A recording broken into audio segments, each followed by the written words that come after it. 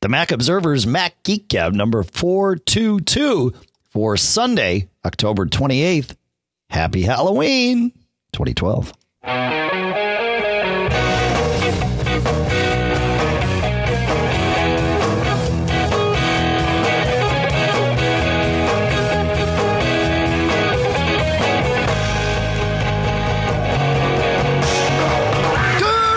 Folks, and welcome to the Mac Observer's Mac Geek Gab, the show where you send in your questions, you send in your tips, you send in your cool stuff found. We provide some answers to the questions, some tips and cool stuff found of our own, and we all try to learn a little something new about the Mac here in Durham, New Hampshire.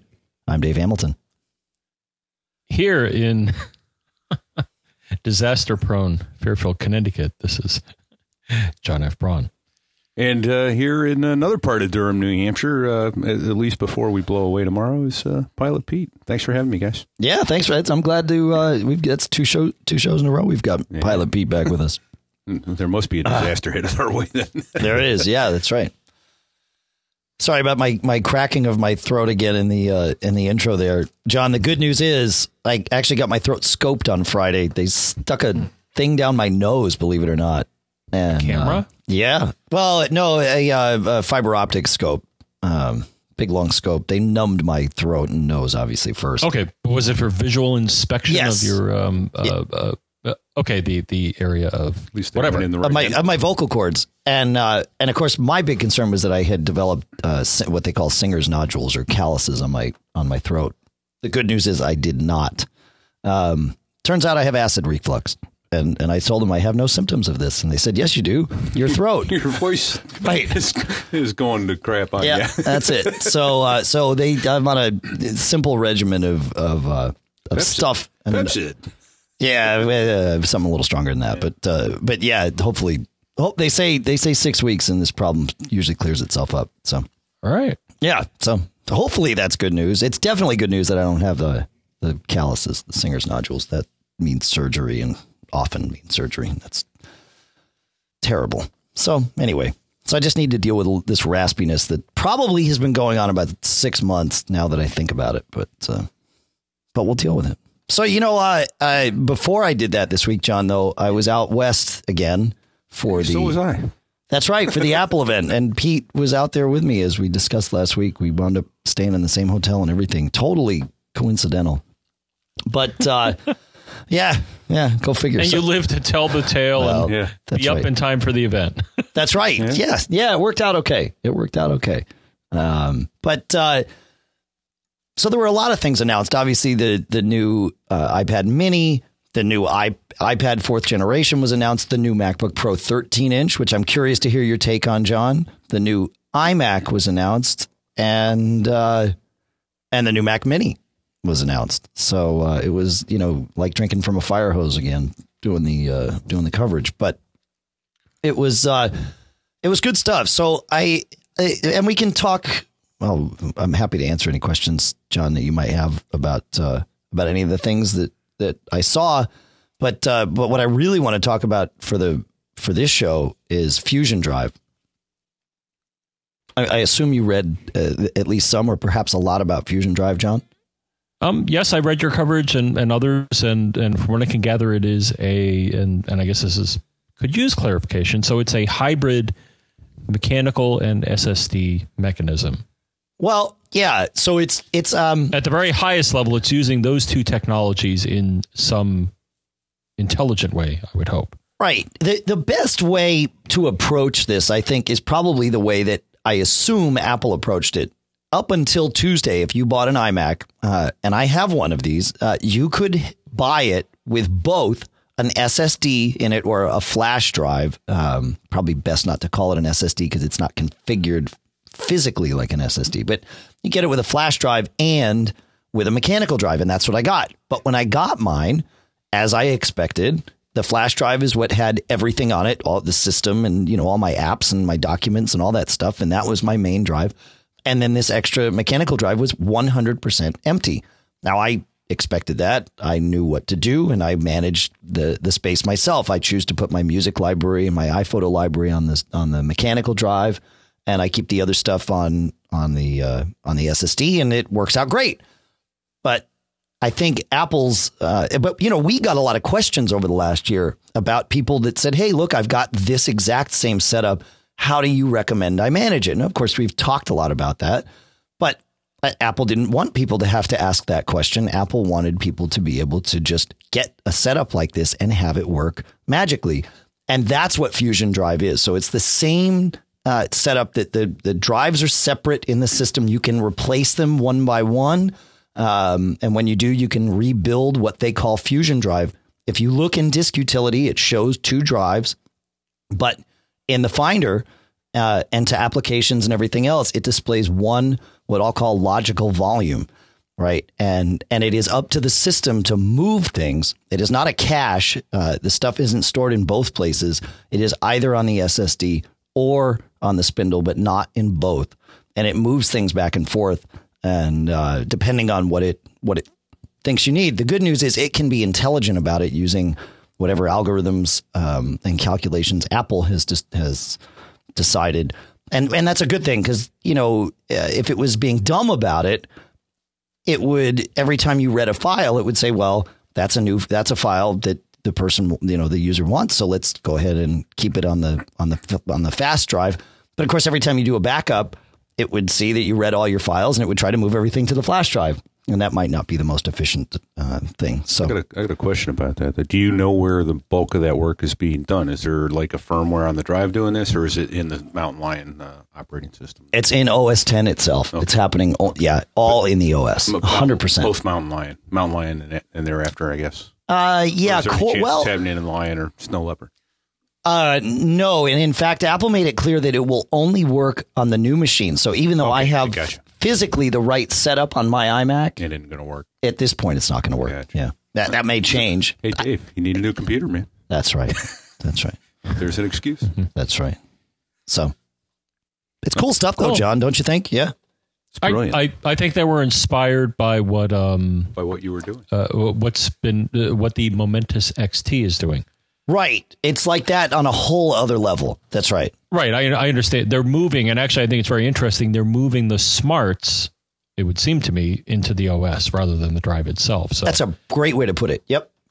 And actually that's probably a better place to do it because I've noticed, although the XT definitely is faster than a mechanical drive, sometimes I guess it just doesn't make the right guess. So the OS being involved really helps. Do you think it's a more robust flash drive, though? I mean, because everything is getting written to that drive. Isn't it going to wear it out faster? That's actually a really good point. I did write an article up about this. The flash drive, everything is written to flash to make writes faster. And then stuff that should be offloaded to the mechanical drive is at a later time. Well, to me, that doesn't seem like that big of a deal because everything's getting written to your flash drive anyway, if that's where you're writing everything. Yeah. Yes, flash drives do have that maximum write cycles, but we haven't been using flash drives long enough to really get a feel for what actually means. Yeah. But I guess there are people out there with Airs that have had flash drives for a couple years, 3 years now, and maybe even 4. Yeah, and no issues. Yeah, it's not this huge issue. So I don't think it's going to be a big deal. It's good stuff. I mean, I think Fusion Drive is going to be a big deal. I like it because it allows people to get the speed of an SSD, not worry about the headache of managing it, and not have to pay for a 768 gigabyte SSD drive that would totally break the bank. Any more thoughts on that, John? None. All right. Well, let's move to Randy, shall we?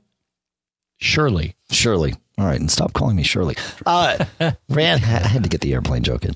Randy writes, at one point I messed up and created a signature which keeps appearing on my iPhone and iPad. If I do not touch the X next to it, it will put the bad signature into my email or document. How do I get rid of the autocorrect mistakes we have all made in iOS 6? There must be a way to get rid of this and retrain the autocorrect or suggestion mode, but I don't know how. So this can definitely be annoying. And there is a way to reset it, but there is not a way to granularly remove things from it. So you have to wipe out all of it. And the way you do it is on your iOS device, you go into Settings, General, reset, and then reset keyboard dictionary, and then click reset dictionary, and that'll do it. And that's it. It's but it wipes out all your autocorrect stuff, so you are starting over. And it would be nice if you could, but you couldn't. So at least, well, maybe you can. Oh, I like the way you think. That's what I do, sir. I know. It's good. The only thing I thought I'd mention is that there is a utility, though, proceed with caution, but the one that I found, which at the very least will give you an understanding of what is stored where on your iPhone, is iExplorer. Okay. And what I could suggest now, in this case, I don't think it applies because it gives you a limited, or at least the free version. I think they have a pay option, which gives you even more insight into what's stored on the iPhone. It's conceivable to me that that's stored in a plist file somewhere or some sort of little database file. I'm sure it is. Yeah, it would stand to reason. A tool like this, I just wanted to mention the tool because it is, and I'm going to mention another, assuming we get to another question, another iPhone tool that I think is very cool. So this one is one that I've used in the past, just if anything, to get an understanding of how it lays things out, which oddly enough is not very different from the way the Mac lays things out. And that, yeah, there are plist files in database, I guess SQLite or SQL Server database files and things like that. Though I think you have to tread much more carefully. Well, no, probably as carefully as you would on the Mac if you're starting to whack files. What could go wrong? Yeah, that's right. I mean, make a backup and then go, right? Pretty much. Yes. All right. While we're on the subject of iOS tips, there is one thing that I pointed out to someone this week that I have been doing for a long time. So long, in fact, that I didn't even think of it as a tip. But that's the kind of stuff we're always trying to unearth here. The things that, you and I do automatically, John, that other people might might not know about. So to get to the point, if you're scrolling through a long list, and this is true in any app, it could be an Apple app, it could be a third party app.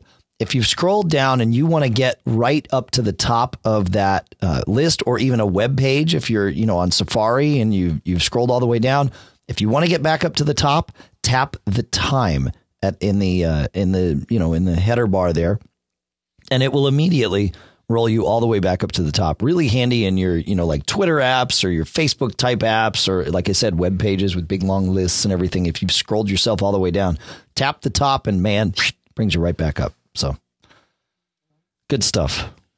Is that one that you knew, John? Had you been hip to that? No.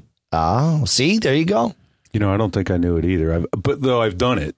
Okay. And gone, damn, what just happened? Right. So that makes sense now. Now I know what happened. Yeah. Yep. That's how I got one I'm not happy about, though. So actually, go. Oh boy.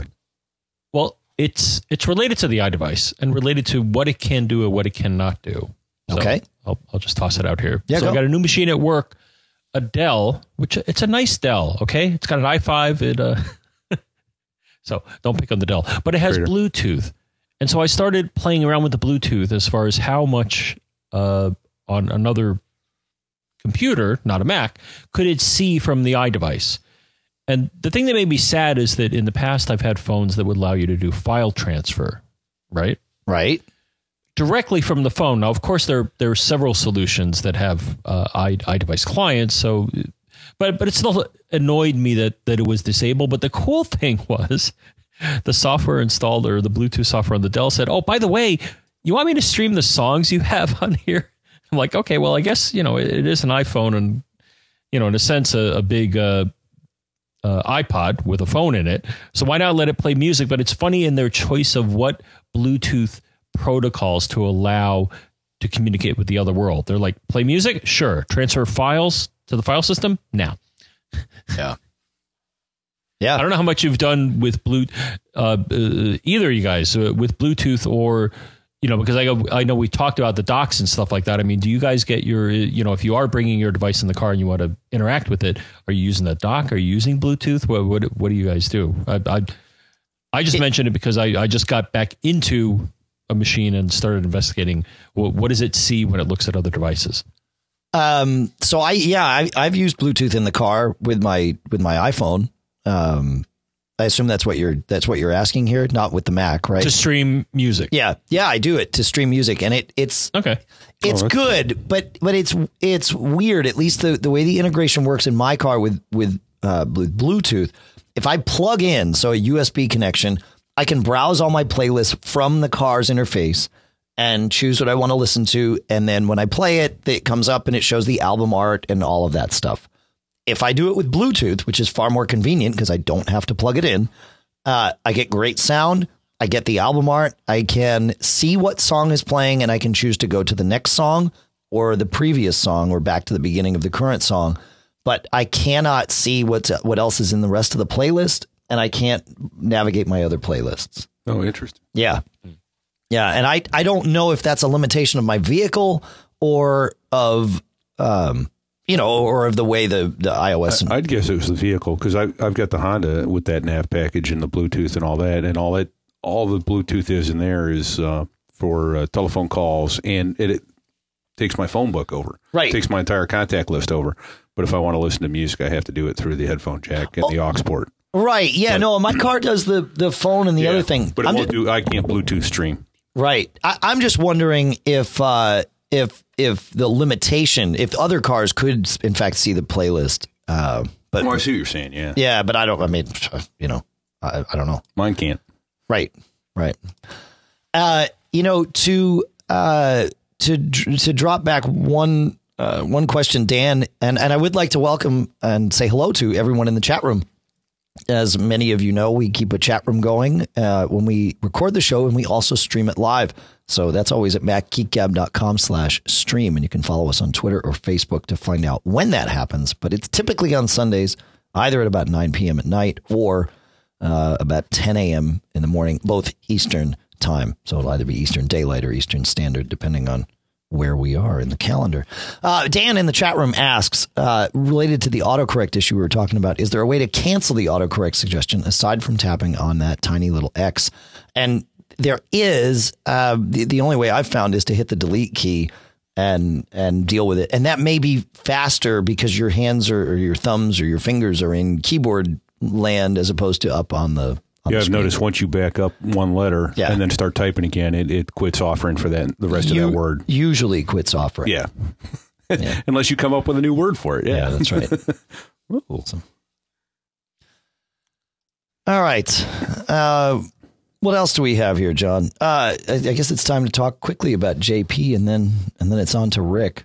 JP, yes. JP asked in the midst of troubleshooting something else. He did a nuke and pave on his drive, and then restored from a clone, and everything's working right. He says upon boot, he gets the kind of the typical slash through the circle icon that indicates that it can't find a drive. And then after, a short amount of time, the machine boots up like it normally would. And so JP's question is, how do I get rid of this slash through the circle? It's somewhat cosmetic, but obviously indicative of something not being right or the same. And to me, typically the slash, the circle with the slash through it, means that it can't find a boot drive, which is telling me that it can't find a boot drive initially, and then eventually it is finding a boot drive as your drive comes online and spins up, and then off it goes. In the old days, and I'm assuming this is the same thing now, it was that if you did not have a startup disk set, the system would not wait. Or a better way to say this is, if you do have a startup disk set, the system will wait longer for that disk to come online. If you don't have it set, it kind of, immediately says, hey, I don't see any boot disk. And it sort of keeps looking and looking and looking. And then finally something comes online and says, all right, that's the first one I found. I'm going to go ahead and boot from that. So the way to solve it is, once you've booted up, go into System Preferences, Startup Disk, and just click on your startup disk. It's probably not highlighted at the moment, and highlighting it will solve that circle with the slash through it. I can't replicate it on my end, so it's hard to say for sure. But typically that does it. So there's another quick tip of the week. But I'm going to give a quicker tip. Well, not yeah. quicker, I'm sorry. No, it's not going to be quicker, but it'll be deeper, All right. more detailed. So Yeah, go. the other thing you may want to try in this case. Now, Dave, I'm not sure if this sets this as the default startup volume, but of course, well, not of course, because you may not know this. So when you start up the machine, if you hold down Option, that activates in pretty much any modern Mac what's known as the Startup Manager, and that will also show you eventually. To your point, Dave, is you may want to sit on the screen for a while and see what happens. This is actually a tool that could help maybe diagnose what the heck's going on, right? Yeah, very good point. It's going to show you as soon as possible after you start your Mac up what devices it thinks are bootable. And you can either sit there and click on one, or now I don't believe it sets it. I'm not sure. No, I do have an article to a knowledge base. It doesn't. So it's a one-time thing. Yeah, right. Okay. Which is good, because if you have a startup disk set and you want to force it to start from another one, you do that, and it doesn't change the default for the machine. Yeah. Okay. Yeah. So between those two, I think, yeah, that's good stuff, man. Yeah, it is. Yeah. We did a lot of pre-show stuff here, John, and I never asked you. Do you have? I think you do have an answer for this question that Rick asked. Is that right? Well, for the preference setting part, yes. Yeah. All right. So go ahead and read that. You want me to read it and find it here? Go, and I'll find the solution. Okay. Yeah, go. Sounds good. He says in Mountain Lion, Rick says, when I am editing a new message in Mail.app and I change focus to another app like the Finder and then return to editing the message in Mail app, the cursor disappears. You can still edit the message, but this is a problem when moving to a different point in the message. I do not know where I actually am. Any thoughts about this one, John? Or is that or that's not the part you were going to answer? Did you? That I reversed that. I'll answer this part. You'll answer the other part. How's that sound?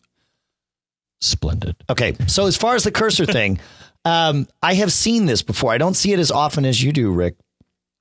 Command-Shift-4 is my solution for this. And that sounds a little strange, but what Command-Shift-4 does is it brings the crosshairs up on the screen, or it should bring the crosshairs up on the screen, to let you do a selective screenshot where you can take a screenshot of the area of the screen. If you are in that mode and you click the mouse and drag and let go, it will take that screenshot. If you hit escape, it will bail you out of that mode and put you back where you were. So to restore that cursor, Command-Shift-4 and then escape should bring your cursor back and allow you to click and see what you're doing. Otherwise, I realize that's the mouse cursor and not the insertion point cursor, but it seems to be related. When one disappears for me, they both disappear. And if failing that, I would start up in safe mode, because you may have safe mode with the shift key down. You may have a third-party add-on that's doing something funky with the cursor, and that would be a good way to test it, because that will start you up without it. So that's that. His other question was, let me see. Let me find it here. He says, in show 419, you had a tip saying to set up a shortcut for showing Launchpad in Mountain Lion so that you could launch apps that way in keyboard settings. John could not change this setting. And you know what? I can't either, says Rick. John, did you find a way around this? Yes, and it's really annoying, but I did. So the first was, I forget the plist file. We mentioned it in the episode in question, but there is a keyboard shortcut plist file, possibly. Okay. But here's what I found that actually fixed it. So going to, again, system preferences, hardware, keyboard, then keyboard shortcuts. You will see, then on the left, you click on Launchpad and Dock. And we were talking about, of course, how Launchpad is really cool and we want to make a shortcut. So clicking on that, I couldn't set it, Dave. Here's what fixed it. I clicked on Show Launchpad, and then there's a button in the lower right. Kind of in the middle, not the total lower right, but the lower middle right. Restore defaults. I clicked on that, then clicked on the checkbox. Then, all of a sudden, magically, the field to the right of Show Launchpad in that list allowed me to type things into it. Oh. So Isn't that interesting? I'm always nervous clicking. Yeah, it was funny. Maybe the only thing I can speculate is that I may not have deleted the proper plist file, or may not have done I may have done just a logout and maybe not a restart. So maybe it didn't totally get flushed, but getting rid of the plist file didn't work for me the first time around. Okay. Whereas this did. Restore defaults. So I don't know if it was a permissions thing with the plist file or what's going on here, but it worked for me. So restore defaults again makes me nervous because on this screen it was fine because it's not impacting too many things. But in a lot of cases, I don't want to do that because you could undo, hours of fine tuning of whatever it is. So right. Yeah. Well, that's the thing is right. When you restore defaults, especially to geeks like us here here, of course, you and me, but also our community here, it blows away any customizations you've made. That can be a lot, especially if you don't log every customization you make. You just sort of make them on the fly. Like I do. And I'm sure like you do too, John. Mm-hmm. Yeah. All right. Jim, while we're talking about questions brought up from different shows, Jim had an interesting tip. He said, let me find where it is. He says in show 421, you mentioned how to find logs on your iPhone OS by going to settings, general, about, and then diagnostics and usage. He said, did you also know that you can find these logs and more in the console app on your Mac if you sync to it? And the logs are in home, library, logs, and either in Crash Reporter or mobile device. And that's where you'll find a lot of those logs. And then he followed up and he said something even cooler. He says, if you want to get really geeky, you can use Xcode, which is Apple's development environment, but you can download it for free and you can use it and you don't have to be a developer to do so. You can use Xcode and see exactly what your iPhone is doing. There is a tool called Instruments in Xcode. Launching that gives you all kinds of things, and it has an activity monitor in there, and you can see in real time what's happening on the CPU. And it also has an energy diagnostics tab, and that will really give you the nuts and bolts of what your iPhone is doing, the stuff that Apple hides so eloquently from casual users. When you choose Activity Monitor, you can press the record button to analyze, and it's all in real time. And you can see exactly what process is hogging the CPU.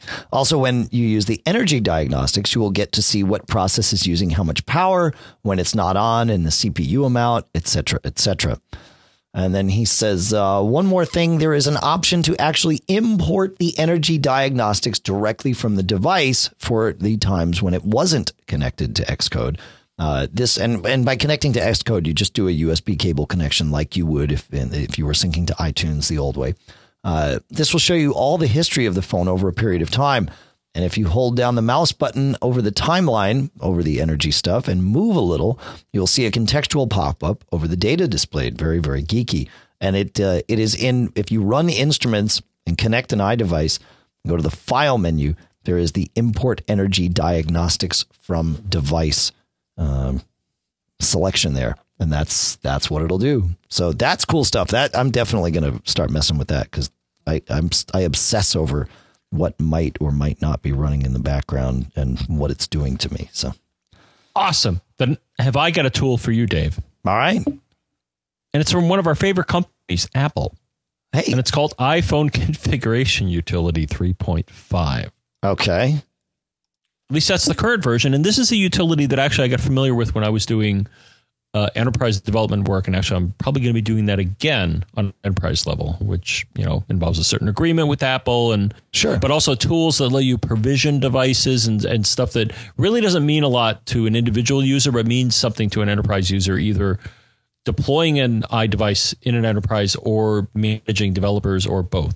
So, but they have something which you don't have to be a developer to download called iPhone Configuration Utility. And the reason I want to mention that because it does hinge into the issue here of what is my device doing? And the one thing I like about it, so it does, in addition to letting you view all the nitty gritty data like the serial number, the UDID, which I guess is the identifier, all this low level stuff, configuration profiles, which again means something in the enterprise world, but may mean something outside of it. I think it's mostly certificates and stuff. Right. It lists the apps, but the big thing is that this utility lets you view the console of the iPhone. And it's a separate tab in this utility, and it's pretty much looks like the console of OS X because, that's right. iOS is, well, in a sense, it's OS X, right? A subset. Oh, yeah. Yeah. Or a slice of it, or maybe... I don't know if it's entirely a subset. I think they have their own features that Mac OS doesn't, but it shows you a console thing, and you'll see kernel and log, but you'll see different processes. So some of them will be unfamiliar because you don't necessarily always see them on your Mac. Sure. But in addition to, I'm looking right now, I see things from kernel, but I see things from processes that are definitely not on the Mac. Yeah. So, but a good tool, and the price is right, and if you manage an enterprise, then you'll definitely use it. Yeah. All right. Well, while we're on this, let's hear what Larry has to say on the subject of pruning apps off of iOS. Hey guys, I was just listening to 421, and you mentioned about pruning your iPod, iPhone, iPad, whatever. And hey, I discovered a good way of pruning it, and it was kind of sort of unintentional, but I was having problems with conflicting apps, and so they recommended doing the, complete reset and doing all that kind of stuff, and so I did it, and then I said, okay, I'm having problems with conflicting apps. Let me just put the one app on here that I need, that I know I'm having a problem with, and let me see if I have the problem. Well, I was still having a problem with it, so that led to other things, but regardless. And since then, I've only been adding apps that I need, like, here, I want to get a coupon. I don't have Groupon on my phone. Let me go put Groupon on, and then I put it on. So it's really interesting because I've really got kind of a skeleton crew on my phone now, but it's doing the trick, and as I need things, I will add them. But, I'm one of those kind of guys that just adds things as I see them, and, hey, it's free, let me have it. So, anyhow, thank you much, and take care. Bye. Thanks, Larry. Yeah, that's my problem too. Is I just constantly add things and I don't think about it. But your advice is sound. Yeah, just only add the stuff that you need, and I think I'd add to that. Just you gotta if you want to keep it running clean and not run into the issue I talked about running into. You've got to prune stuff that you don't use. It's like cleaning out your garage. It's so hard to do, though, man. I know it is. Because I find that screwdriver that I haven't used in 4 years, and I think, but, I throw it away, I'm going to need it. I might tomorrow. need this. Yeah. And that's the thing. Of course, you can always re-download onto the iPhone. Yeah. But if I don't have it on there and I'm in a mission-critical situation, what am I going to do? Yeah. And you're not connected. That's right. I know this is the OCD, it's just how. But also, you just got to look where we live. Do you really have a situation that requires such control? No, of course. Well, it's a grand scheme of things. Yes, it's a matter of convenience. It's like I wanted to look up the hurricane, right? And so I looked, and in my group of weather apps, I have Canecast, which is awesome. And it's fantastic for, it's a single purpose app. Once or twice a year. Yeah. It cost me 99 cents, but I just had to tap it. Otherwise, I would have had to go to the App Store, go to the, list of apps that are not on my iPhone and scroll through. And which hurricane app did I buy? There's that whole process. And it's. Well, that's the beauty of folders. Yeah, but apparently, is Canecast now running in the background all the time, checking my location? It might be. Yeah, it could well be. I don't know, and so that's where I start to get, Huh. That's where it starts to get to be a problem. Were. What's that? I said certainly other apps. Well, that's right. At one point. Yeah, you don't know. Yeah, so there you go. That's it. But Canecast is cool. So for those of you tracking the hurricane, we'll put a link to that in the show notes. It's handy. And, like I said, it's handy to just keep around forever. So, all right. So let's move to Jeff. Jeff has a real question here. He says, I've recently replaced my old Linksys my Linksys cable modem and wireless router with a new DOCSIS 3 cable modem and my fiance's time capsule, which is used now as the main wireless router for the house, as 802.11n in 5 gigahertz mode. In my house, the new speeds from my internet provider are fast on every device, 2 iPhone 5s and my fiance's MacBook Pro. Since I have an iMac at my desk, it's wired. I live in a 3-story townhouse, and the internet connection and wireless router are on the 3rd floor at the front of the house. Anywhere in the house, I have always, prior and after the change, had access. Prior to the change, I was able to get a Wi-Fi signal out to my backyard about 15 to 20 feet on my iPhone 4. On my iPhone 5, however, now I can only get to the back door, and once through the door, I lose my signal. I've always thought that 802.11n had more range than 802.11g. Am I correct on this? And is using the 5 gigahertz band reducing the Wi-Fi signal? Number 2, I've also been toying with the idea of getting an Apple AirPort Extreme, turning that into the main wireless router for the house, and moving the time capsule to the back side of the house to extend the wireless network and to make an older printer on the same side wireless. Is that a good idea? Will this help get more wireless signal outside the back of my house? So, okay. Got an answer. I have lots of answers. Yeah, no. He's wait, I got some too. Hold on, wait, he's using me. His fiance's router. She's got a tighter leash on him, keeping him closer in. That's right. Got to get your own router, man. What? It's good to have you here, I'm Pete. sorry. I would have expected that from me if it wasn't you. That's right. Yeah. Well, that's right. So, John, Go ahead. Yeah. You've got some thoughts on this, so run with it. Well, my only question here, so I guess number 1, I'm going to assume that the old unit is not one of the dual radio or dual transmitter units, because the newer ones have that, correct? You're talking about the time capsule? Yes, I'm talking about the time capsule, and that there are time capsules or AirPort Extremes that have more than one radio. Correct. But in this case, it sounds like what he's doing is picking what appears to be the best common protocol among whatever wants to connect to it. I would agree with that. So to me, one thing, and it sounds like what he's trying to do here, in lieu of having a unit that can do that, and someday, you know me, but someday the next AirPort Extreme I get will have 2 radios. Right. Well, my understanding, and actually the one that I have now pretends to do it, but I don't think it really does, in that it's 2 separate radios, though I think it can let me set up 2 separate SSIDs. So maybe it does do it the same way that Apple does. But so my understand, so one way to solve this problem is to have 2, and I think that's what he's suggesting, because the unit that he has probably can't be made into 2 radios, because if it could, to me, that would be one of the solutions here. Let's answer his question, though, about 5 gigahertz versus 2.4 gigahertz, because his previous I'm with router, you on that one, but you go. Yeah. Okay. So 5 gigahertz. His question was, and he was using 2.4 prior, is 5 gigahertz reducing the Wi-Fi signal? And in most cases, yes, the range of your Wi-Fi signal will be far less with a 5 gigahertz radio versus 2.4. However, at close range, the speeds may be faster with 5 gigahertz. And of course, if you have 2.4 interference or anything, obviously using 5 will get you away from that. So, but for most cases, especially what you're talking about here, you want to use 2.4. There's almost no question, unless, like my good friend says, you can do both, and then of course do both and use whatever works for your environment. Mr. Pilot Pete. I got a quick question. I just want to verify that I understand this right as well. You can use the N protocol in either 2.4 or 5 gigahertz, but you can't use the G protocol in 5 gigahertz. That's an excellent point. Yeah, N is not. N is the one that can go both. Yeah, and that's a very good question, because it's confusing. A lot of people equate N with 5 gigahertz.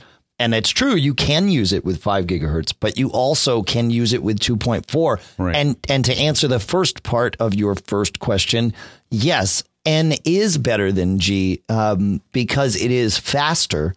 And so it's better for actually many other reasons. But because it's faster, even as you're getting to the edge of the range, you will get more range because you have more speed at any given point than you would with. And if you have an item only using G on your 2.4, that will slow all your 2.4 down to G speeds, right? Not down to G speeds. but okay. it will force them to fragment their packets more. Gotcha, So it will slow it down, but not all the way down to G speeds. Okay. Yes, just the same as it was with G versus B. It doesn't slow everybody down to B, but it does cause that packet. That's easy for you to say. Yeah, apparently. Whoa. Did you like that, Now, John? That was awesome.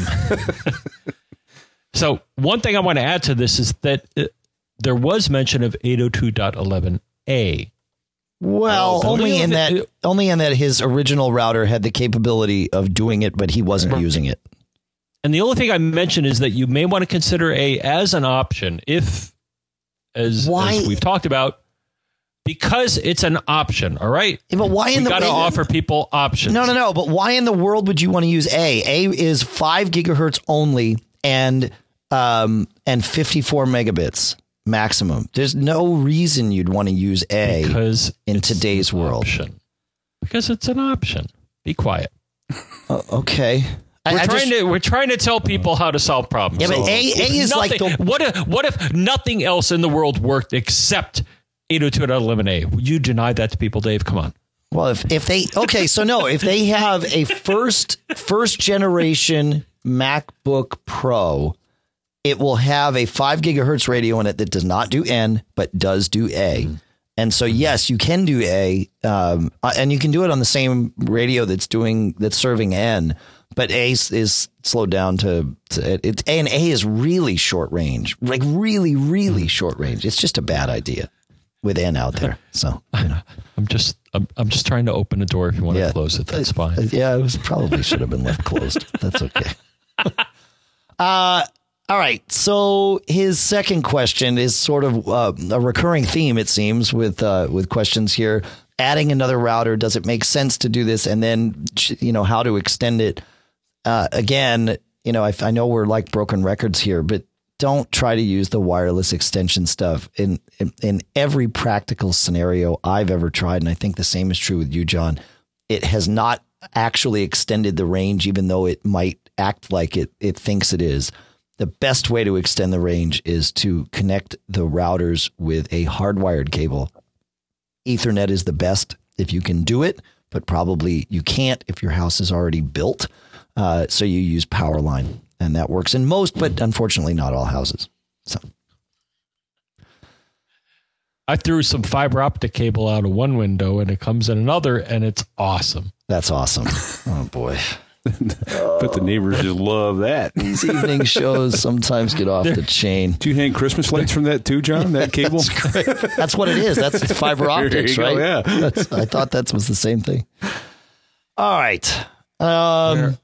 Dare we go to Ian, my friend?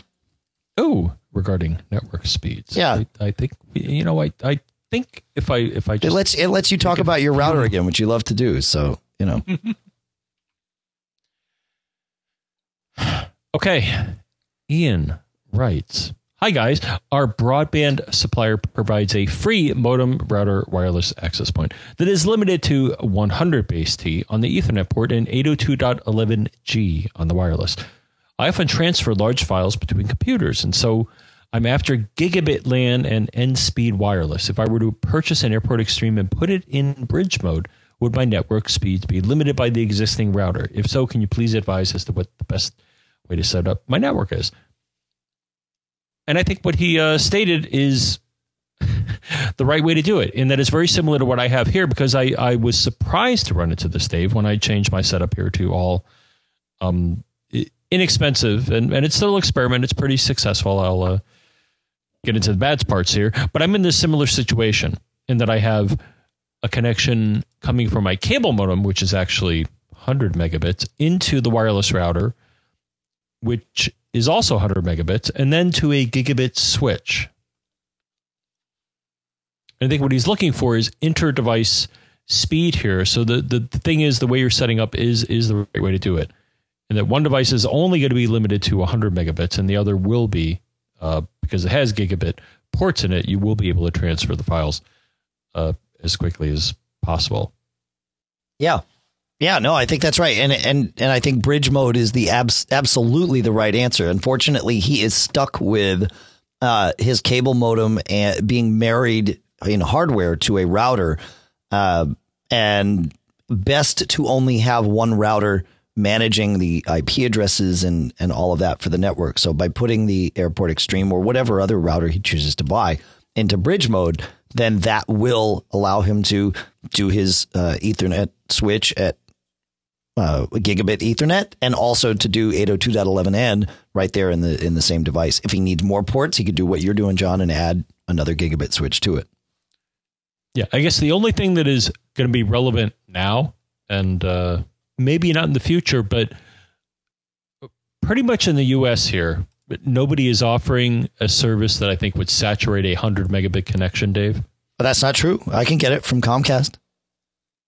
Okay, all right. That's the limit of what my provider offers. They offer a 101 megabit per second downstream. Yeah, so that's faster than 100.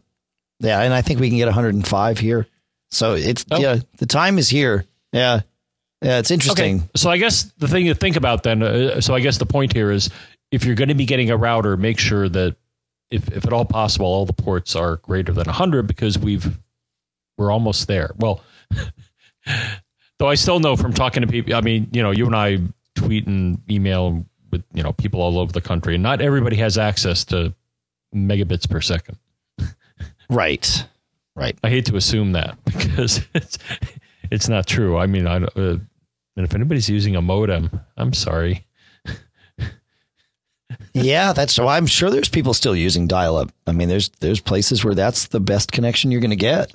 My cousin, he lives not too, relatively speaking, not that far from me. He lives just across the Vermont border from New Hampshire, and he can't get DSL to his house. He can't get a cable modem to his house. He has a satellite connection, but it's probably got almost a second, maybe 800-900 milliseconds worth of latency on it. And so he's toyed with the idea of going back to a dial-up connection for his like normal email checking and terminal, SSHing into his, he works on machines all the time. So, to get in, just to have a lower latency connection. Yeah. Which is. You see, where did they leave off? 33.6 was 33.6 pretty much where? No, we had 56K, and I think we even had 115 in one direction. Really? Right. Yeah. But certainly 56K modems. We had 57.6 modems. Yeah. You had one. We both had them. And although it ain't cheap, I suppose one of the other options to higher speed as opposed to dial-up is a little MiWi, with a 4G or LTE, but that assumes you have cell service in your area. He looked into doing a Wi-Fi. Yeah. Yeah. And that might actually be his best option, although it gets really expensive.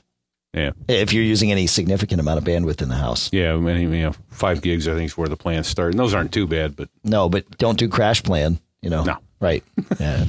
That, I know we've probably talked about it recently, but that, I'm loving crash plan since I moved to it. And, it works. It's just, it just works.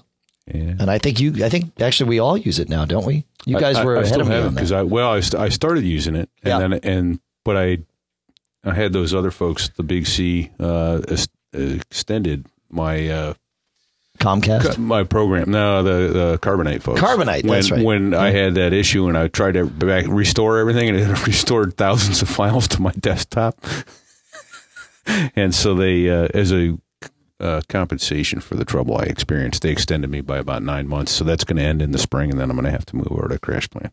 Yeah. So that's why I was saying we could take Drobos and swap them, and that'd be cool. Well, yeah. I've got Crash Plan running on the disk station, and you could send files to it. Yeah. Yeah. Oh, okay. Yeah. It's good to go. Yeah. Yeah. All right. Let's see. Where are we here? Let me look. Eric actually had a great little troubleshooting tip. In the last show, we were talking about diagnosing network issues where there were those weird network speeds that were happening. And he said, my first impulse, like John, is I lean it to it being the iMac that this particular listener had. I was waiting to hear John advise removing the iMac completely from the network to see if the problem went away. This is a common problem with Windows machines, but could apply to the iMac as well. Restarting or rebooting the iMac or rebooting the cable modem could be interrupting the bandwidth hogging programs or processes that may take several minutes to restart. If the iMac proves not to be the problem, make it the only device on the network, kill Wi-Fi, and unplug all other Ethernet cables. If this does not find the problem, I would start looking at the cable modem again. It's possible that the network itself is slowing him down and that it's just taking a few minutes for the system to start killing his speed.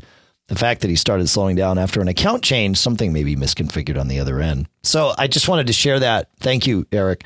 Because removing the offending device or even just removing devices one by one from the network, if you're having sort of weird, hard to diagnose speed issues, you can have one machine that's just hogging up the network for whatever reason. It could be a program like he says, or it could even be a bad Ethernet port, causing all sorts of issues. So yeah, great advice. I am surprised that neither one of us came up with that. So what's the name of that network speed diagnostic utility that I use a utility called iPerf. But it's actually, and you can do that, and you can download iPerf for the Mac, and you can compile it, or you can download a precompiled one. But that's all based in the terminal.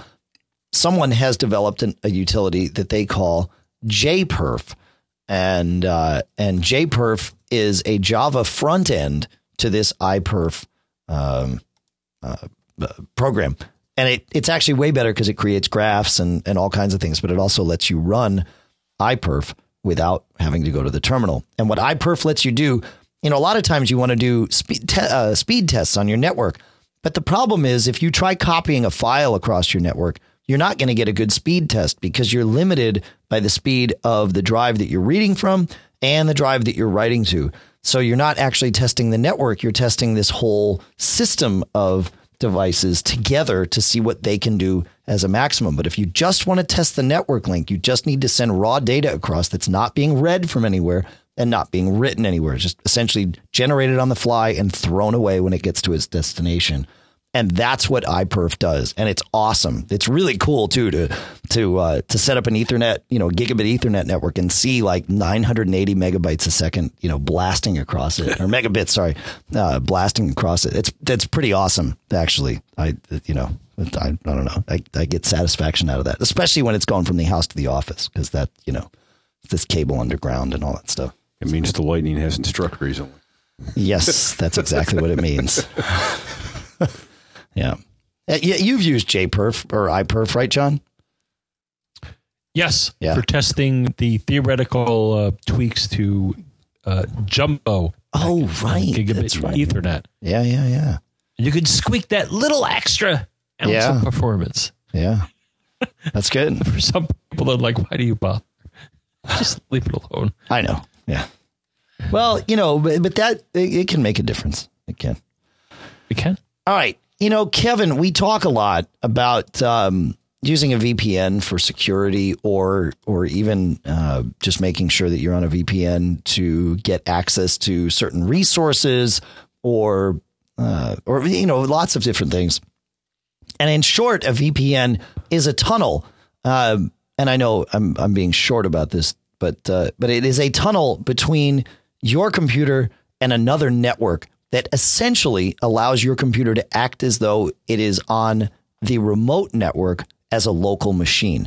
And what that means is if, let's say, you're in a coffee shop in Washington, D.C., and the network that you're connecting to is in New York City, you can access, assuming permissions are set up to do this, if you connect to the VPN from Washington, D.C., and then you start browsing and you have it set to send all your traffic over the VPN, anywhere that you go will think that you are coming from New York and not Washington. And that's a very interesting thing. And it can be done for security because this tunnel that's between you wherever you are in your coffee shop is secure. So none of the data that's going out into the internet is coming from the coffee shop and it's not going through their network in an insecure way. So that's a good thing. But there is, Kevin had a question. He says, I have occasion to use unsecured Wi-Fi once in a while I'm out. One thing I wanted to know is, using the network utility or another tool, how can I prove to myself that I am using the VPN? With some of these, it's very easy to see because they tell me that the VPN is running. But with others, not so obvious. How do I check? honestly, the easiest way to check, again, thinking back to my example, is let's see what the world thinks, who the world thinks I am or where I am coming from. And there's a couple different ways to do this, but honestly, the easiest way is to go into Google, and I would do this before to get a control test, before you set up the VPN, and then after. So go to Google and search for the word IP, or the 2 letters IP, without any space in the middle. And the first result you get will tell you what Google sees as your public IP address. So do that before you connect to the VPN, and then connect to the VPN, and then do this search again. And if the outside world is seeing you as something else, that address will change. And that's probably the easiest way to do it. I'm sure there's other ways, John, and you're probably going to tell me one or two. Oh, or maybe boy. You're not. Oh, I'm going to tell you, brother. Go. So, number one, I would agree with you in essence that a VPN is a tunnel that makes you appear to be somewhere else from a network. Now, I don't know if the name implies it. It probably should, but the thing is, it also implies almost always that there's security involved. Right. And then not only are you appearing to connect from somewhere else, whether it be for convenience or obfuscation. How do you like that? I like that. But also, you're protecting your traffic. And again, I don't think it's necessary for a VPN, but it's almost always included, because that's kind of the point. If you're somewhere else, you probably want your traffic to be protected. Now, the absolute best way, though, there's a couple of caveats here. So the first thing is that if you want to monitor the traffic on your computer to see if it's secure, and that's how I took this question, or I actually took it as a challenge, Dave, the utility that I like is Wireshark. And that's an open source utility, but it's based on X11. What is X11, you may ask? And I'm going to tell you, it's an older standard for displaying data that looks nice, similar to Mac OS X. Right. Funny thing is, Dave, and the utility that I would recommend for you to view your packets. So they have a tool here, which is called a Wireshark, which will let you view your network traffic. And I would say this is a way where you can absolutely see what is happening at the lowest level on the network on your Mac, and be confident that your traffic is either going to a different IP, as Dave suggested. What he said is perfectly appropriate. See if you're coming for another IP, because that's kind of what a VPN is doing in part, not only securing your traffic, but redirecting it. Wireshark will let you view this, and you will see both the IP address that your machine has been assigned, and then typically, and I actually did this afternoon, viewed the traffic. And what happens is basically once you employ a VPN, or at least one, and now this is dovetailing both into what's in the chat room here and some other things, but so I used Cloak. So getcloak.com is a Mac and iDevice VPN that both redirects your traffic but secures it. And I was actually employing that on my Mac and using Wireshark to view the traffic. And once the VPN is installed, what you will see is your network traffic is going to their IP address, and it's using the HTTPS protocol, which is secure. Cool, huh? That's so I'm like, cool. Okay. Well, if my network traffic is going to this other IP address and the protocol that's being used, and that's why using something like Wireshark, which is called a protocol analyzer, because it lets you see potentially every piece of data going between your Mac and the outside world. This lets you verify. You can actually look at the raw contents and in fact see, well, yeah, it's secure because I can't understand a word of it. Right. So Cloak is cool and Wireshark is cool. Now, the only thing I ran into is that Mountain Lion, and we've seen this on Mac OS, and this is another occasion of this, is when I tried to run, well, first I tried to run an older version of Wireshark I had installed on my MacBook Pro, and I shouldn't have done that because it was an older, I think, 32-bit, maybe even Motorola version. And the machine complained. It's like, well, what are you trying to do? I can't run this. So I downloaded the latest version, but also when I tried to run it, it said, well, I'm Mountain Lion, dude. I don't have X11. Would you like to download it? Yeah. Very similar to Java. So they're slicing out parts of the OS that used to be there by default, and potentially, I guess, we're wasting space. Not a lot, but still. So this is another case. So once I said, yeah, they actually redirect you. So we will link to the Apple support article, but they actually redirect you to a open source project called Xquartz at macosforge.org. And once you download that, then you try to run Wireshark again. It'll work. The other thing I ran into is because I was running an older version that I think didn't have the right permissions or something. When I tried to run it, after installing this X11 package, it said, there are no interfaces available for you to view. And I'm like, dude, I'm admin. Right. Stop it. Then I figured, oh, wait, the version that I have on my machine is old and decrepit, so I'm going to download the latest. I think it was either I had a 32-bit version or an older version, but I downloaded the latest Wireshark, got this X11 thing, and again, verified visually that so Wireshark is awesome. The thing is, it can be overwhelming. You want to be careful about what you look at, because if you look at everything that's being sent between your Mac and the outside world, you go insane. So yeah, that's good stuff. I wanted to add that because that's good. It also touched on what Mountain Lion is doing, which just a general OS trend. They're kind of carving out these really kind of legacy things. Right. If you wanted it, you got it. Yeah. Well, you can go get it if you need it. That's right. Hey, you're sounding kind of Skypey, and I realize we're not on a UDP connection. We're on a TCP connection. So I'm going to call you right back. Yes. Yeah. All right. So hang on 1 second here. All right. And we're back. It turned out we needed to reboot John's Skype, and then we got a nice, solid UDP connection. How are you doing, John?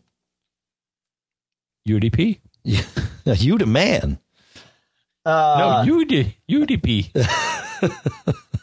Okay, let's go. There's this storm coming this week. Somebody in the chat room suggested maybe we want to do a show that's a little longer, because who knows what's going to happen next weekend. What with the way my power tends to, if it goes out, it stays out for. We get a nice long experience of the power being out. We don't just get a couple hours. So we'll do a couple more questions, and we'll do cool stuff. We're not going that far, that easy for me to see. But we'll do a couple extra, because there's some good questions here. Andreas writes, let's see if I can find where this is. I run Time Machine. He has several Macs. He says, I run Time Machine backups and super duper clones to a USB drive that is connected to his Airport Express. And he says, I run these daily without any problems. Recently, however, I had a hard drive issue, which proved to be all right in the end. But it led me to do a test. Excellent. To see if my backup system actually worked. This is great. I'm so happy because he found a flaw. He says, what good is a backup system if it doesn't work? Well, when holding down Option on rebooting my Mac, I get to the boot menu, and there I am presented with my internal hard drive and the Mountain Lion partition. Fine. But shouldn't I be presented with my super duper clone at this point, as my WD, the hard drive in the Airport Extreme that it's connected to is not connected directly to the Mac, but instead it is over the network. When I choose the network option on the bootable menu and then choose my Wi-Fi network, I am unable to log into it. And he's pretty sure he has the right password, although my guess is he probably didn't. You can check your Wi-Fi password on your Mac in Keychain Access, as an aside. But he says, I've also tried taking the hard drive from my Airport Extreme and plugging that directly into the Ethernet port on my Mac, because there's no USB port on the drive. Okay, so it's just truly a network drive. To see if that worked, hitting Option on startup presented me with the same screen as before with no luck. I was not handed the option to boot from the super duper clone on there either. What is going on? How do I do this? Okay, so here's the thing. I'm sure your backups are all good, assuming the drive is fine, but the only way you can boot from a super duper clone is if it is cloned to another partition or drive. Cloning it, you're likely, it sounds like, cloning it to a disk image. And that's a great way to archive off things, but you can't boot from a disk image. There is NetBoot, and you can actually boot from a disk image if you're running OS X server and hosting the file there. But in a general sense, unfortunately, you can't boot from an image that's sitting on a disk connected to your Airport Extreme or elsewhere on the network. It just doesn't work. So, yeah, you do not have a bootable backup in that situation. You have a Time Machine backup, which is incremental. You have your Super Duper clone, which is a kind of snapshot of what your drive looked like, but you have no way of booting from either one of those because they're sitting out there as sparse bundles or disk images. You need to, if you want to boot, it has to be on a physical drive that you can connect to your Mac locally. And it doesn't have to take up the whole drive. You can partition the drive if you want to do that. And that's actually totally fine. So very good question though, because you're right. You got to test your backups to make sure that they work the way you think they're working. And excellent, Andreas, that you thought to test. I mean, I realized you had a problem that made you, a little more aware, but it's a good thing, and you took it to the next level. So any thoughts on this one, John, before we? Well, to me, honestly, it sucks. I agree. It would be great to be able to boot from the image. And that they don't tell you. And now I think the key here, I think you may have touched on it, but a disk image can be run through disk utility using the restore image. And I believe that will take what's on an image and make it into potentially something that's bootable. Yeah, you can take a disk image and restore it to a physical drive and then boot from that. But you've got to have a way of getting at the disk image. Correct. Right. What I guess I'm saying is that for those that are relatively new to the whole Mac OS ecosphere, to me, that's entirely not obvious because Apple advertises, hey, Time Machine, it's the greatest thing. It'll back up your stuff. Cool. Well, Here's the thing, though. But if I want to boot the thing is they kind of gloss over, well, what if you want to not only back up your data, which I think Time Machine does admirably, but what if you want to create a bootable version of what you're backing up? And that's where I think why we got this question, why they skim over that. Right. And maybe they shouldn't as much. And it's probably in the manual and and stuff like that. But when it comes to it, you would, it'd be swell if you could plug in a Time Machine into a Mac and it would boot from that backup. Right? Yeah, I mean, technically you could do it, right? They have solved that. Well, yeah, they have solved that problem a different way. Time Machine, as it stands, is an unbootable thing. It doesn't matter how you store it. Even if you store your Time Machine backup on a USB or FireWire drive, even connected directly to your Mac, you're not going to be able to boot to it. The Time Machine backups just are not created as bootable things. It's a whole different animal. So the way Apple has solved this problem is with Internet restore, right? So you can boot a Mac, a newer Mac, and older Macs won't do this, but newer Macs, like probably the last 2, maybe even 3 years, you can boot up and do an Internet restore where you download the operating system over the Internet, you install the operating system on your Mac from that download. And then as it restarts, it comes back up and says, hey, do you have a Time Machine backup that you want to restore from? And then you can restore. So there is this way, but it requires an internet connection and, all of that stuff. You're not doing it locally, but I think that's in Apple's mind, if you will, give them a single hive mind.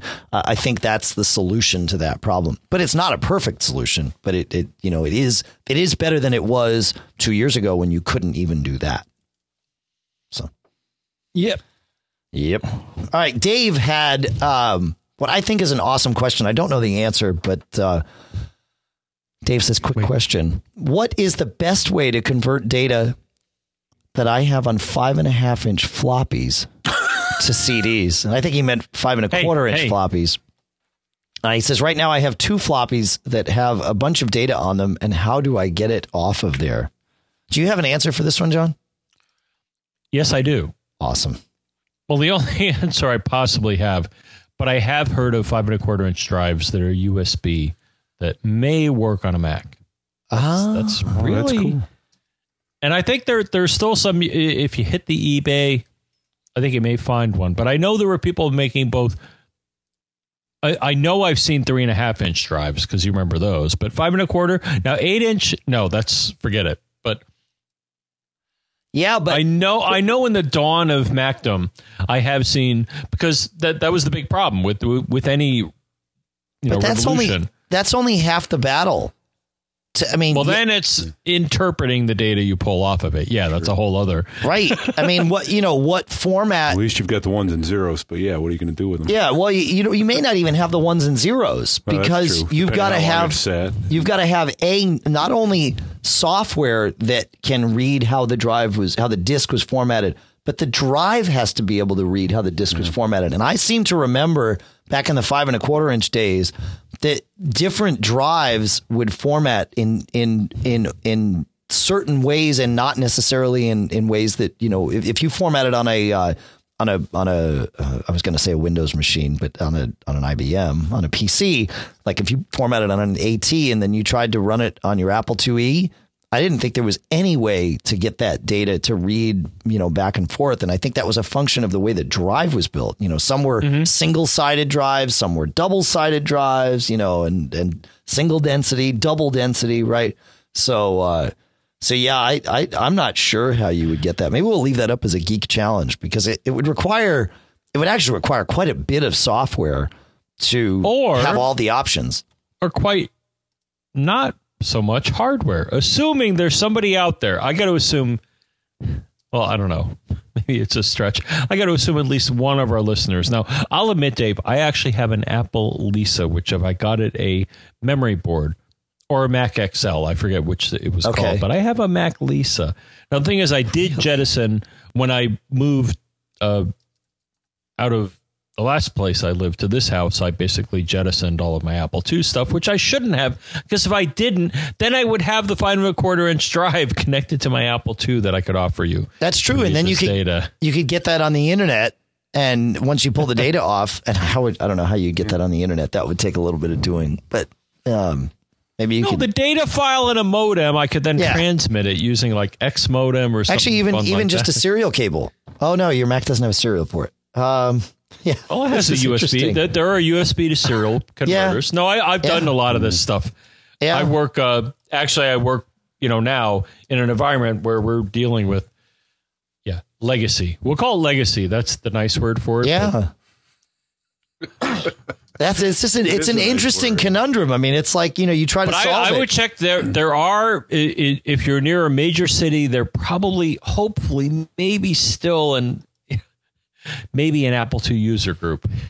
There's still a few of them out there, Dave, I think. Just like the people that drive old 50s or 60s cars. There are still people that are actively using Apple IIs to do real work. Oh, if you want to hang with these people, and this is actually a trade show I would love to go to someday. It's Kansas Fest, and it happens usually in the summer, July-ish, and it's a bunch of Apple II users that get together and hang out for a couple of days and do all sorts of crazy stuff. So, yeah. Like what we're talking about. Like exactly what we're talking about. In fact, if you showed up at Kansas Fest, assuming your files were created on an Apple II, you could almost guaranteed get that data onto something that your Mac could then read.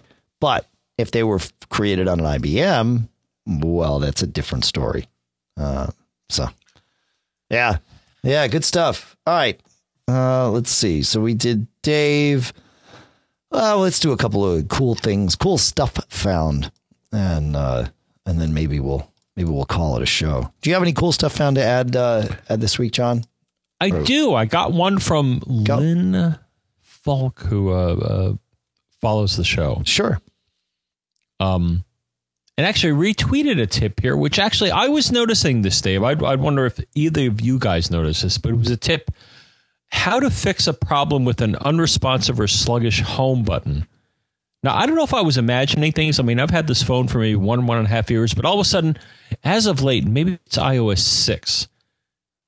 I almost thought it was broken, but the thing was, if I press it eventually, but it's just like, a couple of milliseconds off where it just doesn't feel right. Now, what is this that happens? What button? When you click on the home button. Yeah. So the main button on your phone. Yes? Yeah. Something doesn't happen immediately. It takes. There's a little delay. Right. Now, is it because the button's worn out or the software is unhappy? It depends. What does the button feel like? Is it mushy? Yeah, I mean, I have a. Well, no, I feel nothing physically different with the button. But anyway, so basically, I got a tip here. We'll link to it. But basically, somebody saying, "Hey, if you got a problem with a sluggish, what you think is a sluggish home button, here's what you do: you launch a Apple default app, hold the power button in on the top edge until you see slide off power, then let go, and then hold down the home button again, and apparently it clears something out." I don't know. I just thought I'd mention it because I think I tried it and it seemed to make a difference. I don't know. But the thing is, again, all of a sudden I noticed a notable sluggishness in the responsiveness of the home button on my device. And I'm not running.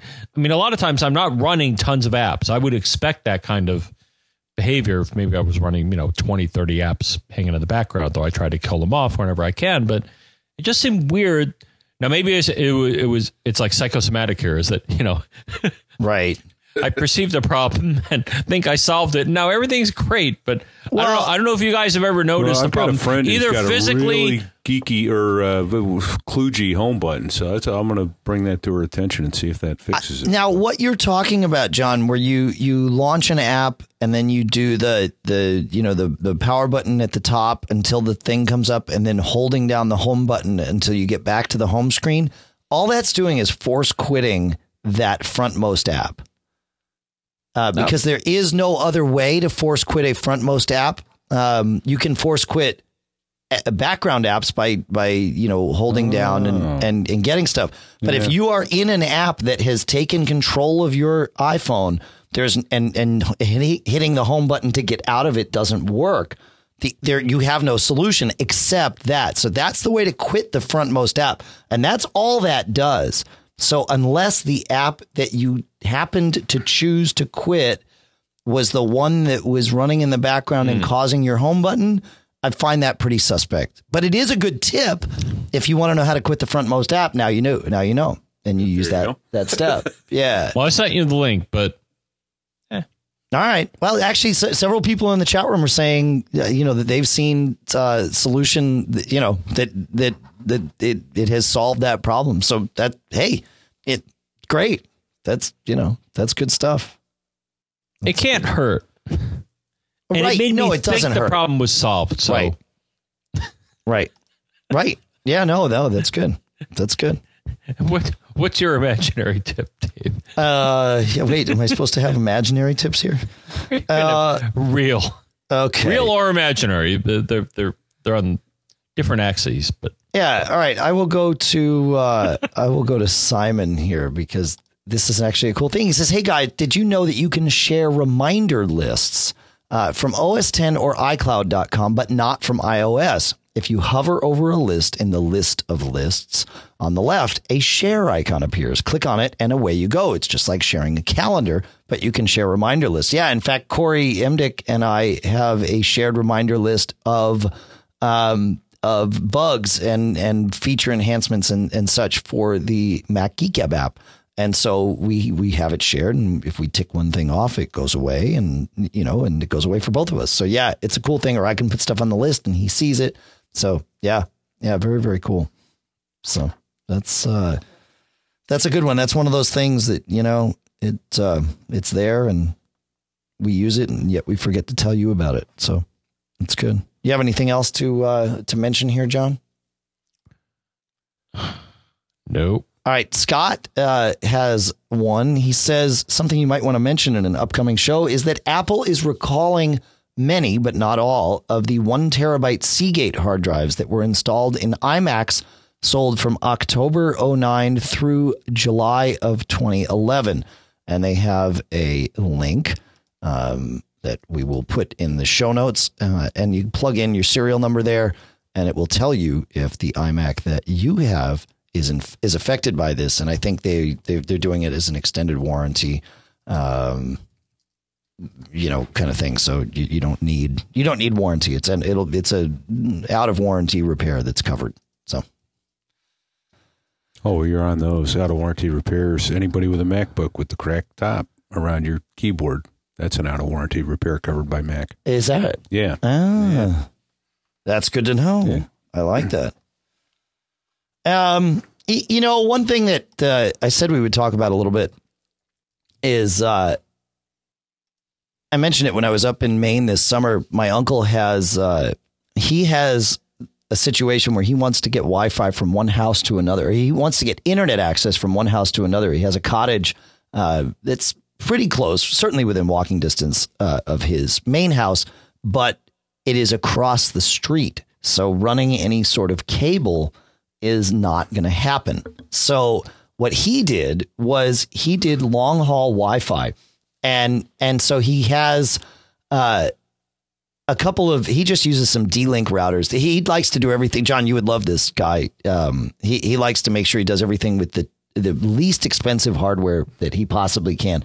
But he wants it to work. He's an engineer. He's not doing anything half baked, certainly. But he has no reason to spend extra money on it. So he has a couple of D-Link routers with the stock firmware that he puts in WDS mode, so distributed wireless network mode. So this is where we always say it doesn't work. This is where it actually works. And the reason that it works is we'll get to. He says he chose these D-Link routers because they have high wireless power output and they were cheap. He said most routers don't tell you the power. These do. He says, so I got them. And then he said for the antennas, he's using these Radiolabs 2.4 gigahertz backfire antennas, and they're 14 dB gain passive dishes. They look like small metal garbage can lids. And he says, again, they didn't cost him very much. He says he chose the 14 dB gain because higher gain has a tighter beam, which means it's harder to aim. And that's very important, because he's trying to like blast through the trees and stuff. He says other people have used old satellite dishes they picked up at the dump. He says, and you can, find instructions for that stuff on the web. So what he does is he has these routers at either end, and then these routers allow an external antenna to be plugged in. So that's obviously important. And then he has these two little dish antennas that replace the antennas that come on your wireless routers are omnidirectional antennas. They're, essentially meant to go in all directions. Well, what he's doing is taking the signal from those and aiming them, focusing it down into a much tighter beam. And he's able to get this connection to go. It's probably, it's probably about 500 feet. And he gets plenty of speed. He's getting he's using G 802.11G because his routers don't support N, and his connection's fast enough for him. And so he doesn't want to spend money on routers that he doesn't need. And and I think he's getting, I think it was somewhere in the neighborhood of about 15 megabits a second, which was fine to share his internet connection and, all of that stuff. Nice. Yeah. It's pretty awesome. It was a pretty awesome setup. But, it does bring up a good general point, Dave, in that, when I heard this, I kind of sensed where you were going. But as the frequency of a RF signal increases, the antenna required to pick it up gets shorter. Makes sense. Yeah. And when you think about this, if you've done any radio work, and I know you guys have, but so shortwave radios, if you ever use a shortwave radio, the wavelength in that the distance that it takes for the wave to oscillate from positive to negative, which transmits information, can be hundreds of feet. But when you get into the high frequencies, like the gigahertz we're talking about, it gets really tiny. So the thing is, the antenna is tiny. And sometimes what they do, as we found out here, is that in order to get a signal at a high frequency to go where you want it to go, you need a focuser or a dish. And you've seen this. I mean, you've seen satellite dishes. Right. That's what they're doing. Because if they didn't have the big things surrounding the antenna, the signal would fly all over the place. This helps focus it. So that's the one issue with the higher frequency things like Wi-Fi, is that they're high frequency, so that an antenna that's not focused tends to just, again, throw the data all over the place. But if you get a dish like this, and that was the thing. Well, you've also heard about this, Dave, probably, or if you haven't, and I'll try to find a relevant article, but Pringles cans, people notice they're just about the right shape to help focus a 2.4 gigahertz right, or in that area signal. And it sounds like that's kind of what these are doing, but they're professional. They're using an actual focused little dish, right? That's right. Yeah. I love it, because otherwise the other solution I would have had would be to drill underground. Well, he'd have to go need a permit under the road. Yeah. Well, what I told him was, that's what I'm saying is, how could you avoid this? How could you avoid this? Bureaucratic obstacle. Well, so two reasons. Number one, his brother who's also my uncle, obviously, because that's how that works, happens to be the first selectman of the town. So he could make things happen. He could, but he actually takes his job very seriously and probably would treat family much tighter than he might even treat other folks. But it's good. I mean, he's not a jerk about it, but he wants to do the right thing for the town. But what I did tell the uncle that wants to do this, not the guy who's first selectman, is I said, eventually they're going to need to pave that road, and chances are they're going to have to dig it up and lay gravel and then let it sit overnight and then come back the next day and pave it. And I said, that's the night you get out there with your direct burial cable and you lay like 5 of them between here and there. And you cover them up as best you can, and you let them. One will survive. At least one will survive. And he's like, actually, that's a really good idea. So I think there's a plan in the works that's just sort of waiting until the town does this. But that's, this is how we think here. That's what we. The next time you're going to hear this, folks, is in a courtroom. That's right. Yeah. It's We already Use a revealed the conduit, plan. so you could do I'm sure he would do conduit because that's the kind of guy he is. Yeah. Totally. Yeah, that would be handy because then you run whatever you want back and forth. Yeah. But he years ago, this was the same uncle that before he could get cable modem access to his house, he had what I would call long haul Wi-Fi. That was his ISP, and he had a dish antenna up on top of his house that aimed at somebody else that was relaying a Wi-Fi signal to him that was like 1.5 miles away.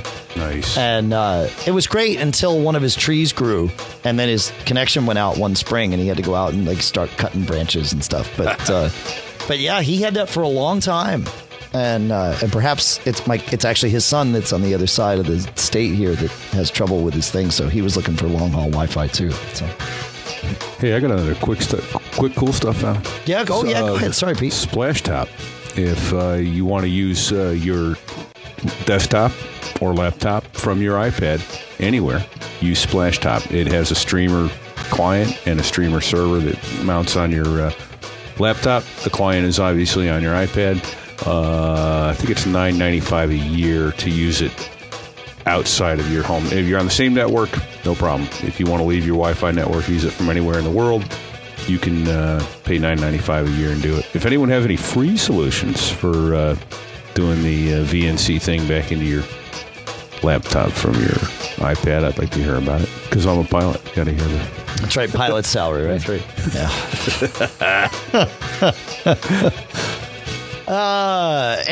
Anything else? Any other cool stuff found before we wrap this one up? I think we're good. Batten down the hatches, man. It's time to batten down the hatches. That's right. All right. Let's see. Let me get back to here. Oh, well, the one thing we didn't go through was how you can get in touch with us. We've had all these great people listening to the show, asking questions, and sending in cool stuff found. And how'd they do that? That's right. Those people are no different than you. They just know how to do this. And we're going to change that so that you're all the same. Everybody's equal. And some are more equal than others. That's right. Okay. So crash. Sorry. That's correct. No. So you can email us at feedback@macgeekgab.com. Anybody? Feedback@macgeekgab.com. Wait. Did Pete say feedback@macgeekgab.com? I think so. There it is. That's right. And then, of course, if you have joined Premium or are a Premium member, you can use Premium at macgeekgab.com. And those questions do get prioritized. We do really try to answer everything, but the speed at which things get answered is definitely different for Premium. I told you some were more equal than others. Some are more equal than others. That's right.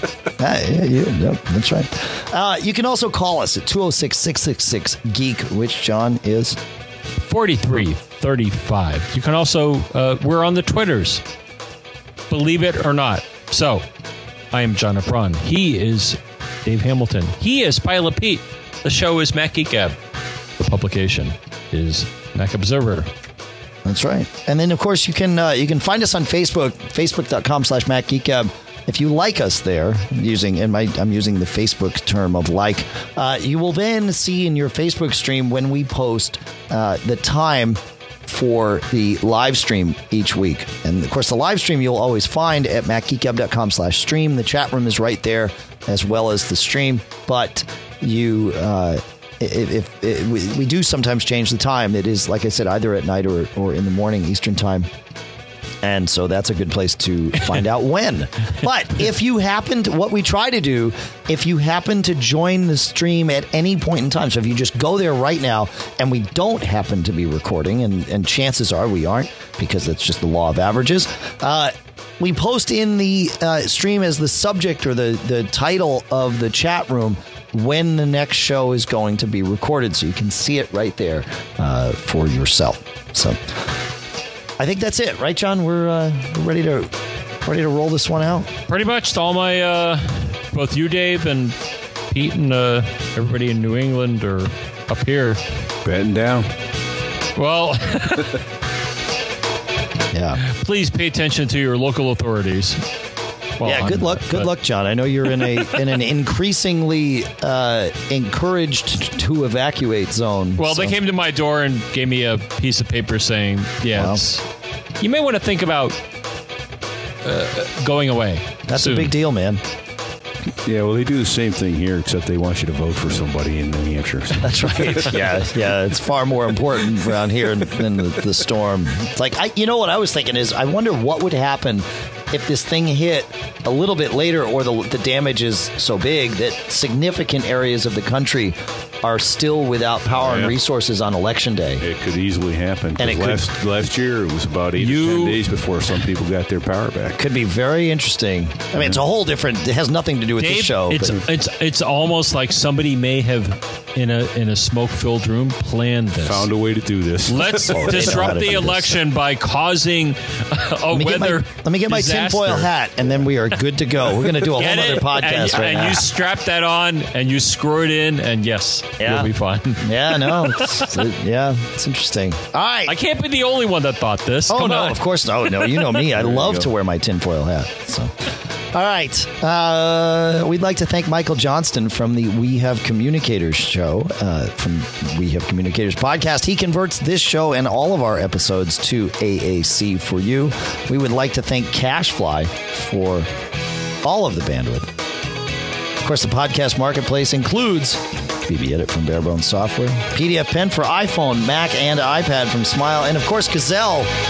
Make sure you visit them, especially if you're thinking about getting or have ordered a new iPad mini and it's replacing something. Go check it out. It might be able to get you good money. Be safe out there. Take care of yourself, and don't get caught.